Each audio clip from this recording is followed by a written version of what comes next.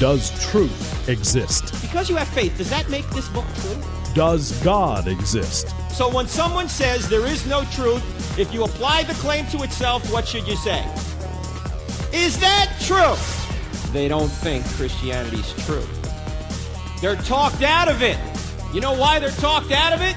Because they've never been talked into it. Cross-examining skeptical and atheistic views. Welcome to Cross-Examine with Dr. Frank Turek. Ladies and gentlemen, we've talked a little bit about the Hamas-Israel conflict, and we're going to talk a little bit more about it today, but from a different perspective.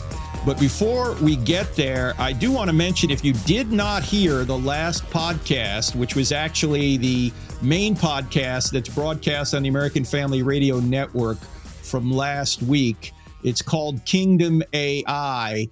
Please go back and listen to that, because that podcast unveils a dramatically huge goal that we're going to try and accomplish over the next year or two, and we need your help to do it. I think you're going to be encouraged by how we're using AI to reach the world. So check that out. Go back and listen to Kingdom AI, or if you want the shortest way of seeing what we're doing, go to crossexamine.org, click on donate, and you'll see a video pop up. It's only about 4 minutes and 26 seconds long. Watch that video to see what's going on and what's going to happen over the next year or two with God's help and with your help. Now, my colleague, Phoenix Hayes, who, as you know, is our creative director at crossexamine.org and also a staff writer and somebody that does presentations herself, is going to take the interview from here. So take it away, Phoenix. Welcome to the midweek podcast for I Don't Have Enough Faith to Be an Atheist. I am Phoenix Hayes. I am here today talking with a special guest. We've got Krista Bontrager, co-founder of the Center for Biblical Unity. We have a long-time relationship. In fact, I'm very, very grateful, and I like to brag that I helped participate in designing the initial logo for their project. I love what the work they're doing, and I know that most places we see Krista, we also see Monique. They're a beautiful pair, and I'm thrilled to have Krista on. Krista, how are you today? Great. I'm glad to be here, Phoenix. That's fantastic. So we're actually recording this at the SES National Conference, and Krista has been phenomenal with Monique. Monique, well, both of them, they've been switching up their talks, and I think Monique has kind of run with things, but not without your amazing support. But today, I want to really get to know you a little bit better. So can you tell our audience how you met Monique and what got this ministry going? Yeah, I've worked professionally in the field of theology and apologetics for 25 years. And I went to seminary before the internet. Before the internet? Yes, I'm that old. And was just kind of living my life as in apologetics and raising my kids in Southern California with my husband. My husband and I have been married for 30 years now. And I met Monique in the fall of 2017. We were introduced to one another by a mutual friend, and we had some mutual friends in ministry together. We didn't know each other, however, and our friend thought we might enjoy getting to know each other, and we had some things in common, that we had both graduated from Biola, but in different decades. And so in similar fields, or? No, very different fields, but we both had interests in mission work and ministry, and we'd both grown up in Southern California, and we were both raised by single moms, and so she just thought we might enjoy getting to know each other. So we started Zooming and talking on Facebook, and we had very similar senses of humor and sensibilities, and we both really loathed hypocrisy. And so who loves that? We had some connection points. And so in my mind, we were practically twins. And so I get you two confused all the time. Exactly. And for those who don't know on the podcast, Monique is a very tall African-American woman, and I am a very short, older white woman. So practically twins, obviously. Yes. And, but in June of 2018, Monique had to make an emergency transition off the mission field. And some things happened when she was visiting us. She struggled with severe mission field induced PTSD. And she had an episode while she was at my house. And so I asked my husband, hey, can you ask the Lord if there's anything that we might do to support her? And so my husband prayed about it, and he came back and he says, well, I think we should offer her a place to live while she's transitioning. So we thought, well, maybe that'll be like a month, 3 months, something like that. Not really understanding the significance of her condition at that time. And she ended up living with us for 5 years. And during that time, in those early days, we were taking her to specialists and trying to get help for her. And one of them suggested that we do walking that would help her brain begin to heal itself and recover. So we did a lot of walks. I was really in shape. And we were doing a lot of hikes and talking, and realized that we saw the world through very different lenses. How interesting. But you're both believers. We're both Christians. We both love Jesus. But she had a perspective of kind of mixing Christianity with something that I didn't know the name of it. And going to seminary, I thought, well, maybe it's sort of a version of postmodernism. I wasn't really sure. And it took me about 1.5 years before I stumbled onto the term critical theory. And then I had something I could Google, and I could begin to research it, because that's my solution to everything is look it up. Look it up. Educate myself. I'm going to diagnose you, Monique. Yeah, exactly. I bet she loved that. Yeah. So once I understood critical theory was how it was this lens that she had kind of mixed with her faith, then I could begin to understand it. And that started us walking a road together of understanding each other, studying the scriptures together, and really trying to figure out, what does the Bible teach about race, ethnicity, unity, and justice? Yeah. Because I know that she's a self-described former social justice warrior. Yeah. Yeah. For sure. So what did that look like coming out? And in a sense, she's still a warrior, but she's got now a lieutenant with her. Yeah. And it's redirected. And a different point of view. Yeah. I think how that really showed up in the early days of our friendship, as we were walking together and talking about these issues, she was not afraid to tell me that because I was white, I was part of the problem. I was part of racist systems. And I was a nice racist, but that because I was white. In the South, bless your heart, you know, a racist. I was racist, and I was like, this is so peculiar to me. I don't know what we're talking about. And I remember even one day asking her, like, how are you defining racism? I think we might be using two different definitions. And she would say things like, Jesus is a social worker, and Jesus loves welfare. And I was like, I've never heard people talk like this. And so it was God has made me to be a naturally curious person. And so I would just ask her a lot of questions. Well, how did you arrive at that conclusion? And great. Can you tell me more? Tactics. Can you tell me more about that? But to be honest, with all deferential respect to my old seminary chum, Greg Kokel, and his book on tactics, some of those things really blew up in my face with her on the social justice side of things. And I made some mistakes for sure, but that's kind of some of the ways that it showed up. Okay. So I'm curious about two things. One, where had she received those ideas about Jesus? So Monique's mother, when she was growing up, was not a Christian. And so she was living in the hood. She was living in South Central Los Angeles.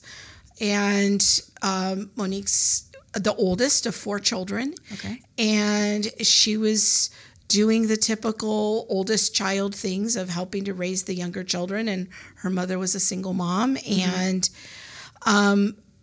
Monique just would tell you she learned through the vernacular on the streets of overhearing her mother talk about white people.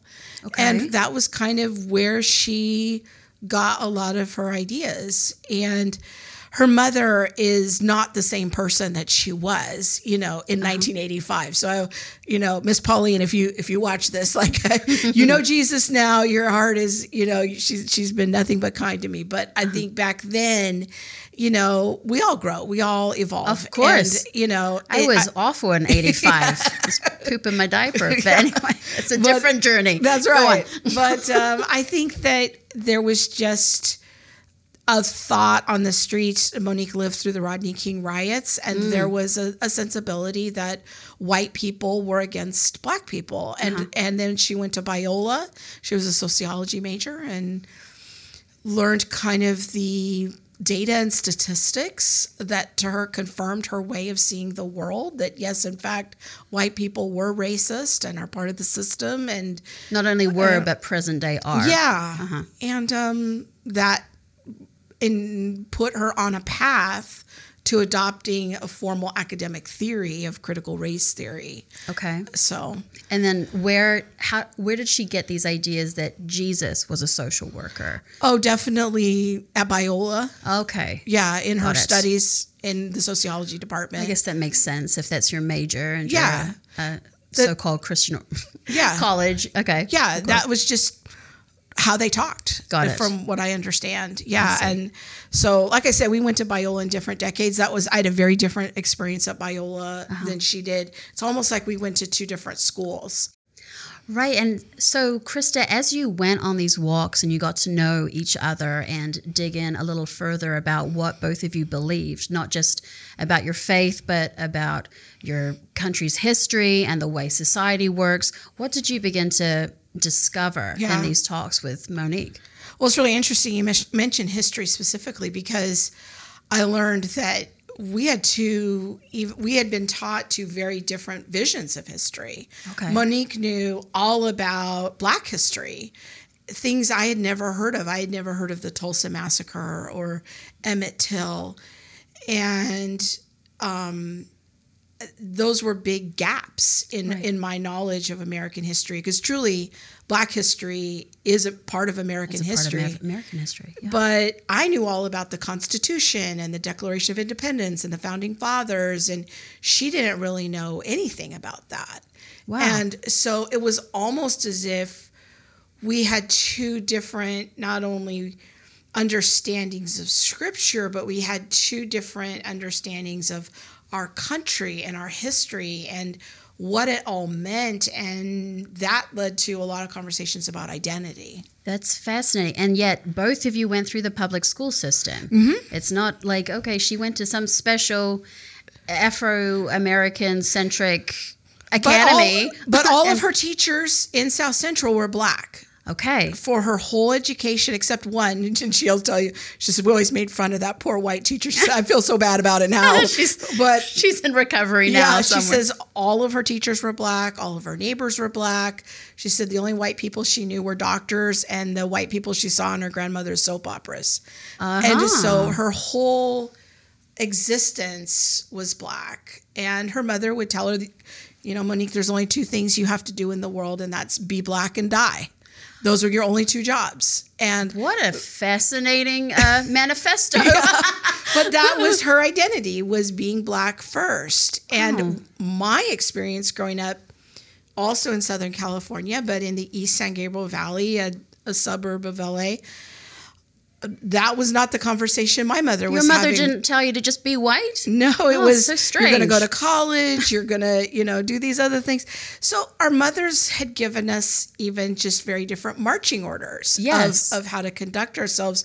So when we met each other, there was a lot of exploration of, well, how do you see the world? And then she became curious, well, how do you see the world? And so all of the sharing and the walking, and there were a lot of arguments. For sure. I'm not going to lie. These are deep-rooted ideas about your reality. Exactly. So that now we're, 5 years into this journey together, and we have a book coming out talking about some of these things. Yeah, I'm so glad you mentioned it.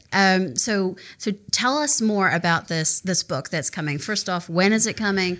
What's the title and what's the focus of it? Yeah, so it's called Walking in Unity, and it's really about a lot of the walks that we went on together and our conversations on the walks and the things that we discovered about ourselves and each other and why we believe what we believe about race and ethnicity and identity, and what does it mean to be a Christian, and what is a Christian view of these things, and what were things that I changed my mind about, and what were things that she changed her mind about. And so we're fielding 10 of the most common questions that come into the ministry related to race and racism, and sharing a little bit of our story along the way, and trying to encourage Christians to think about these things through a theological and a biblical lens, and really being fairly vulnerable about some of our struggles. We write about some of the fights that we had about certain things. And the breaking moment that I came to are like, please stop calling me a racist all the time. So, there were hard times. It was not an easy thing, but the ministry of Center for Biblical Unity was really born out of all of that difficulty and all of those walks. And then the Lord just had us in the right time and place to found the ministry. Yeah. Now, I love to hear that this is truth being delivered through relationship and through stories. Yeah. People resonate with that. People are, in a way, a little tired of being lectured again about the downside of CRT and this and this and this. So I love that you're taking that approach. One thing I've observed by attending a church here in North Carolina that is being intentional about making it diverse and making specifically the African American community feel like this is their church too. Mm-hmm. It's not a white church saying, you're welcome here, but we'll be doing things the white way, whatever way that is in terms of music and things like that. Yeah. And what I noticed is they wanted to do a series called Easing Racial Tensions. Mm-hmm. And the first night, hardly any white people showed up. And when we asked the question, it's because white people don't feel a racial tension. They said, I love you guys. There's no tension. Right. You're welcome here. But that wasn't the point of it. It was the point to show up and just listen so that our Black church members knew we weren't just inviting them into our world. We wanted to hear their world. Mm-hmm. But unfortunately, that first night wasn't a huge success. Yeah. Everything changed after that was communicated to those of us who just thought, no tension here. Welcome. We love you. Why do I need to show up for this? Exactly. Exactly. So what I observed, of course, is that the problem of these quote-unquote racial tensions was really an invisible problem, predominantly within our Christian church that wanted our Black brothers and sisters to feel welcome. Sure. So it learned that, just because you don't feel them doesn't mean that they're not still carrying that burden. And so it was a learning curve, and I'm so glad I learned it, because what a silly white woman I was to just be like, I'm fine. Are you fine? No, but I'm fine. Have you come across anything similar with this? I think what you're talking about there is the question about multi-ethnic churches. Yeah. And when we get on a call with so many pastors, we'll get on a call and we'll ask them, what is your vision for your church? Mm-hmm. And so many pastors have a heart for the multi-ethnic church and making their church more diverse. Yeah. There is a lot of cultural messaging to that effect. However, we also have to keep in mind that there is a large percentage of churches that are in rural areas. So if you're in Cody, Wyoming, having a multi-ethnic church, if that's your goal, it's going to be very challenging. Sure. And so we want to be careful at the same time to not inadvertently communicate that there's anything inherently defective about a majority white church. Sure. Sometimes the demographics simply sometimes can't where it's support located, this is just how it's going to show up. Sure.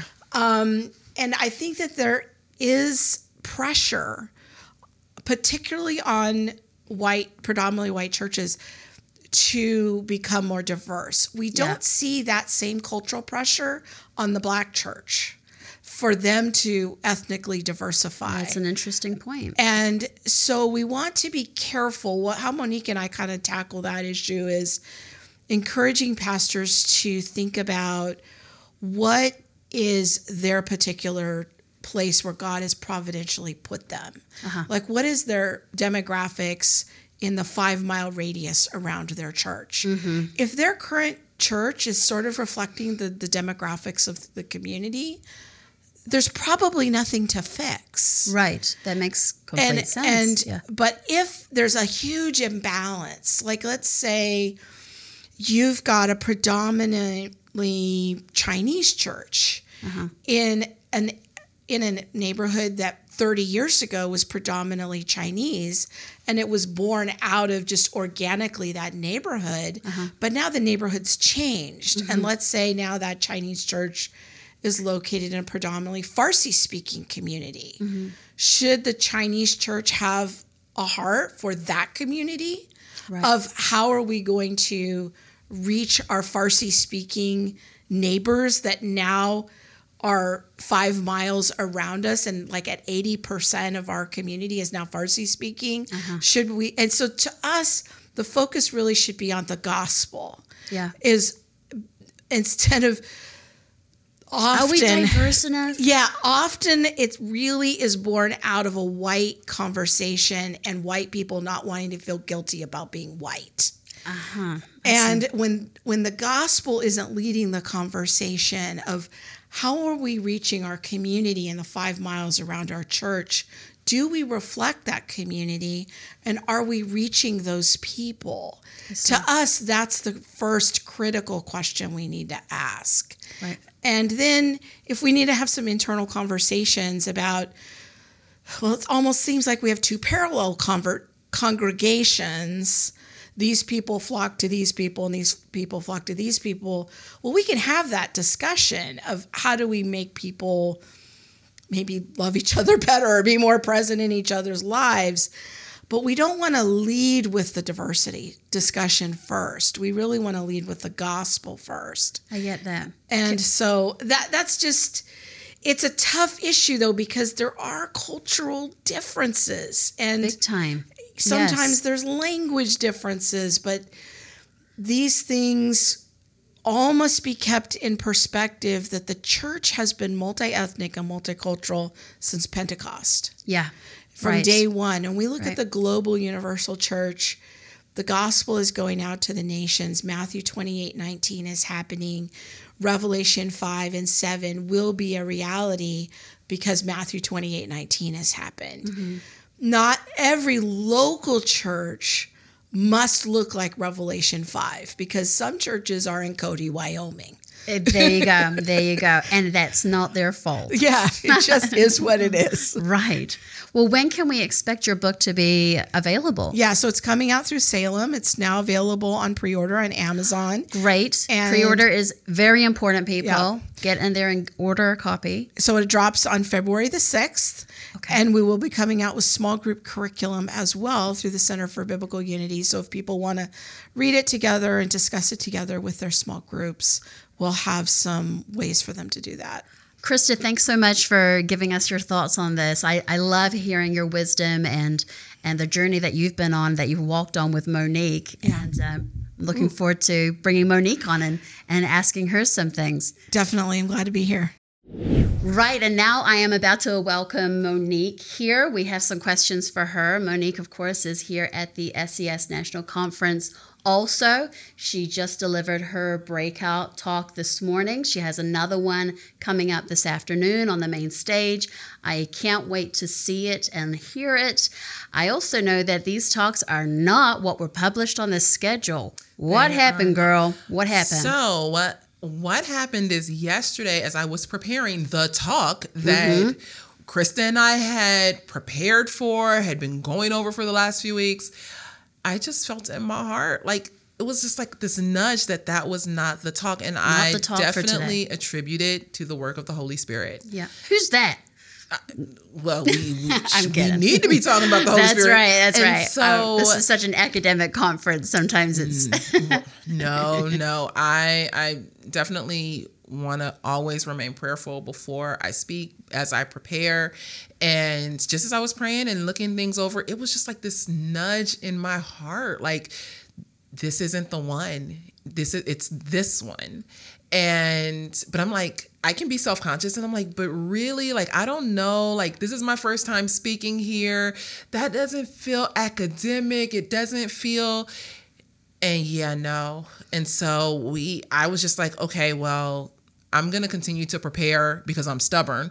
The one that I know we are supposed to do, because that's what we said we were going to do. And Krista and I get in the car, and she's like, you're going to think I'm crazy, but I just feel like the Holy Spirit is prompting for this talk. Amazing. And not this one. And I was like, I kind of do think you're crazy, because that's also what was placed in my heart. Wow. So we talked with Adam Tucker at SES, and I was just like, you're going to think I'm crazy. But he was so supportive and just said, no, you need to be delivering what, the Lord has for you to deliver. And we trust the Lord. We trust the work of the Holy Spirit. Yeah. And if it was confirmed, separately, then go ahead and do that. And I had never mentioned anything to Krista. So I was like, okay, we will go with this. It does make me a little nervous, but... Have you done this talk before? It will be a little different. It'll be a little different. Than I've only given it one other time. And this one is still going to be a little different. It's a different audience. It's a different group of people. And, as I have interacted with people here yesterday and today, there are unique questions. And so I can put those questions into the talk and answer some of that and bring out those questions to a larger audience. Because if one person or two people are asking, I know there are going to be many others who are asking as well. That's right. Now, for me and a lot of people out there, you and Krista are so closely tied to everything critical race theory, and fixing that outlook and getting it back to biblical. But you've also mentioned that there are other social critical theories that people are less familiar with and they're not as trendy a topic to discuss right now. But you mentioned some of them to me as we were in the hall, and it immediately made me interested. What can you share about those and why we need to talk about them? Well, I would first say that the critical social theories are like a train. They're linked together. And the driving engine is critical theory. Right. And so if you have an engine driven by critical theory, all of the other cars on the train are going to be pulled by critical theory. Okay. So one of the cars would be critical race theory, but then we also have critical queer theory. We have critical crip studies, which would be like a disability study. We have critical Latinx studies, critical feminist theory, critical child studies, critical religious theory or religious studies, critical Muslim theory. And it just goes on and on and on. There are several. And so what I caution people on is thinking that you can adopt one without adopting all, because the goal is the end of oppression, the liberation for all people through revolution and activism. But you're going to do that for all people. And so in Words That Wound, it's a book by Mari Matsuda, and I think Kimberly Crenshaw contributed to it as well. And there are a few other authors, but they clearly mention that ending oppression for one means ending oppression for all. Right. That book was written quite a while ago. But when we look at a contemporary today, someone like Ibram Kendi, he would also say that to be anti-racist is to be feminist, is to stand against race genderism or gender racism. And so if I am going to be anti-racist, I also have to stand for all of the other oppressed groups. Got it. Which is the exact thing that some of the progenitors of critical race theory said years ago. Right. The same solution, the same mindset applied to every sub demographic, basically. Yes, any demographic that would call itself or consider itself a marginalized community. Right. Marginalized being based on the sociological or anthropological definition, not on like the biblical definition of marginalized that we would see in the scriptures. Now, we do see with intersectionality people almost competing for a status of being the most oppressed. How does that interplay with addressing critical theory? It's almost as though, okay, racial critical theory is getting a lot of media time. What about the rest? Is there a sense of one is more important than another among people dealing with it or people feeling that oppression and pushing their agenda? I'm curious about, for example, I've heard people in the gay community trying to compare their situation to that of Black American history. And of course, I roll my eyes at that comment. I can't imagine how someone of that community feels. So I'm curious about how this critical theory mindset affects these different groups as they mingle together. What's the relationship there? So there's a lot packed into that question. Yes. The first thing that I would say is that the conversation about critical theory is a conversation of power. Who holds Makes sense. the power?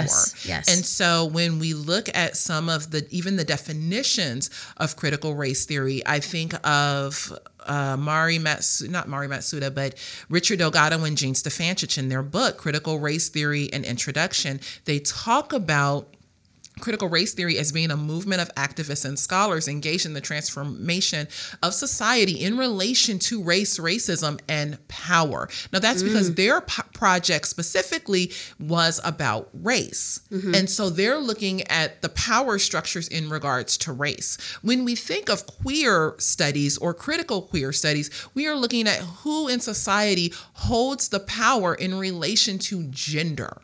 Sure. So is it your cisgendered person or your heterosexual person, your person who identifies as a biological male or a biological female? Are they the majority within society, and do they hold the majority of societal power compared to someone who may identify as queer or transgendered? Got it. If they are identified as queer or transgendered and they are a minority within society and not holding societal power, they would be seen as an oppressed community. Right. And I love that you're taking all this knowledge that you've got and your heart for this, of people finding their true identity, their true value. And yes, you've done phenomenal work and continue to do phenomenal work with racial reconciliation and getting both sides talking about it. But I love that you're now stepping out and talking about how the same lens is being applied to all these other groups. And it is the same lens, whether you are, if we're talking about heterosexuality, race, or sexuality and race, if we're talking about class, if we're talking about age. You know, one of the things that many people don't realize is that in the conversation with age, adults are considered an oppressive or a privileged group. But then who are we looking at as being the oppressed? I'm sorry, adults are the oppressor or the privileged, where children would be considered an oppressed category. And this is why we're seeing laws and bills put forward to say, you know, your child needs to be able to give their own consent. Right. Advocate for themselves. Advocate for themselves. In California, where I live, there are all kind of things being put forward. We are now a sanctuary state for transgendered youth. So if a student or a young person from South Carolina decided they want to transition, their parents may be historic Christians and say, no, we're not doing that, and that child flees to California, that opens up a whole nother world of issues. Big time. Yeah. For sure. So I wanted to ask you, how are these social critical theories, this seems a bit out of right wing, but how are these social critical theories popping up in relation to the actions that we're seeing take place in Israel right now? And it's not just that, what we're seeing in the media of how Americans are responding to what's happening over there. Can you talk to us about that? Yes. So there is actually something called critical Muslim theory. Okay, critical Muslim theory. Critical Muslim theory would see Palestinians as being an oppressed community in relation to the Jewish community. Now, I do want to offer a bit of caveat. Just because a Palestinian might be considered an oppressed person or a part of an oppressed group in relation to the Muslims, that doesn't mean that every Palestinian or that every Muslim is a jihadist. Of course, yes. Or supports Hamas or things like that. So right.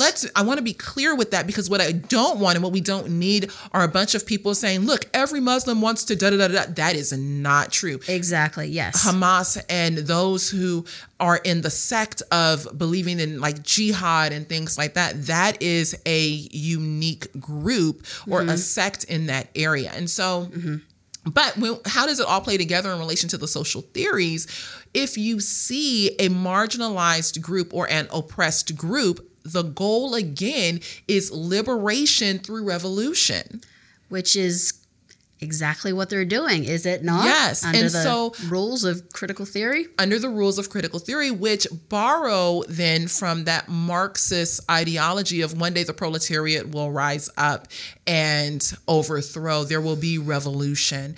And so this is why you can see students, like Queers for Palestine on different college campuses, or Black Lives Matter for Palestine, or, whatever the critical theory area is, offering support because they're offering support for a marginalized or oppressed community. And as I previously stated, going back to Mari Matsuda in the book Words That Wound, and Ibram Kendi, if you are going to be an ally, if you are going to stand for the freedom of oppressed people, you must stand for the freedom of oppressed people across the board. Right. I can't stand for the freedom of oppressed Blacks, but not stand for the freedom of oppressed queers. And I can't stand for the freedom of oppressed queers, but not for the freedom of oppressed Palestinians. Amazing. And so now it's creating a further division for a war that's taking place not on our land, and our young people are gathering together and waving their flags and protesting because the powerful need to be brought down and the oppressed need to rise. Yes, right. Yes. And so when we think of, what comes to mind is the Queers for Palestine group that I saw marching on, I want to say it was one of the college campuses. They also had like the rainbow flag, and they had the Solidarity Black Fist, and all of this goes together. And isn't it ironic that an Islamic extremist would cut them down instantly? I don't think they know that part. They don't connect those dots. But see, that homosexuality is completely banned in those countries. I am more concerned about the Christian who doesn't connect the dots. Okay. Because, and not to say that I would want to see homosexuals or those identifying along the LGBTQ plus spectrum, gunned down or beheaded. Heck no, not at all. It's but just so interesting that they're promoting a group that would have them dead. But it's, to me, I am more concerned that the church, those who believe in Jesus, would wave a Black Lives Matter flag and because now they have to hold all the flags. That their people also wave and support Black Lives Matter, because this ideology leads to violence. It has no other end. But we don't want to talk about that. Yeah. They have... And when I say they, I say this ideology has hooked itself into our compassion. Yeah. And through our compassion, it's like we have lost the plot on reality. And in investigation, we are a people of the book. We are a people called to evidence. Yeah. And so we can go and look at the research. We can look at the evidence. We can read the first sources and understand where this lands. Yeah. We're all on board for, end the oppression. Read the end of the book. How do they plan to end it? I am on board for ending oppression by biblical standards. Absolutely. I am not oppressed simply because I bear black skin in America. And so how are we defining oppression? How are we defining marginalization? Mm-hmm. We need to reconsider the words that culture has co-opted and turned and given back to us. That's great. Culture has taken justice, tolerance, love, unity, marginalization, oppression, done a little hoodwink and bamboozle with it, and giving it back to the church. And it's like, these are now your definitions. But I can't blame culture entirely, because the church, to some degree, and I'm not saying every church, but many churches have sent people, their congregants, into the culture to find their answer and brought that back into the church. Yeah, right. Rather than doing the equipping from inside. Yes. That's true. That's good. That's fire. Monique, you always bring the fire. I cannot wait to hear your talk later today. Thank you. For those of you who were not able to attend the SCS National Conference, I do believe that you'll be able to purchase the live streamed recordings. Of course, they're not live anymore, so the recordings of this conference. Take a look. Check it out. Go have a look at SCS, Southern Evangelical Seminary. We love them. Grounded, biblical, good, clear thinking education. Yes. All right. Thanks, Monique. Ladies and gentlemen, the brand new Why I Still Don't Have Enough Faith to Be an Atheist course is 20% off until December 15th. Go to crossexamine.org, click on online courses, you'll see it there. And the same is true for Let's Get Real, the course for 6th to 8th graders. Go to crossexamine.org, click on online courses. You'll see it there, but you got to sign up before December 15th. See you then.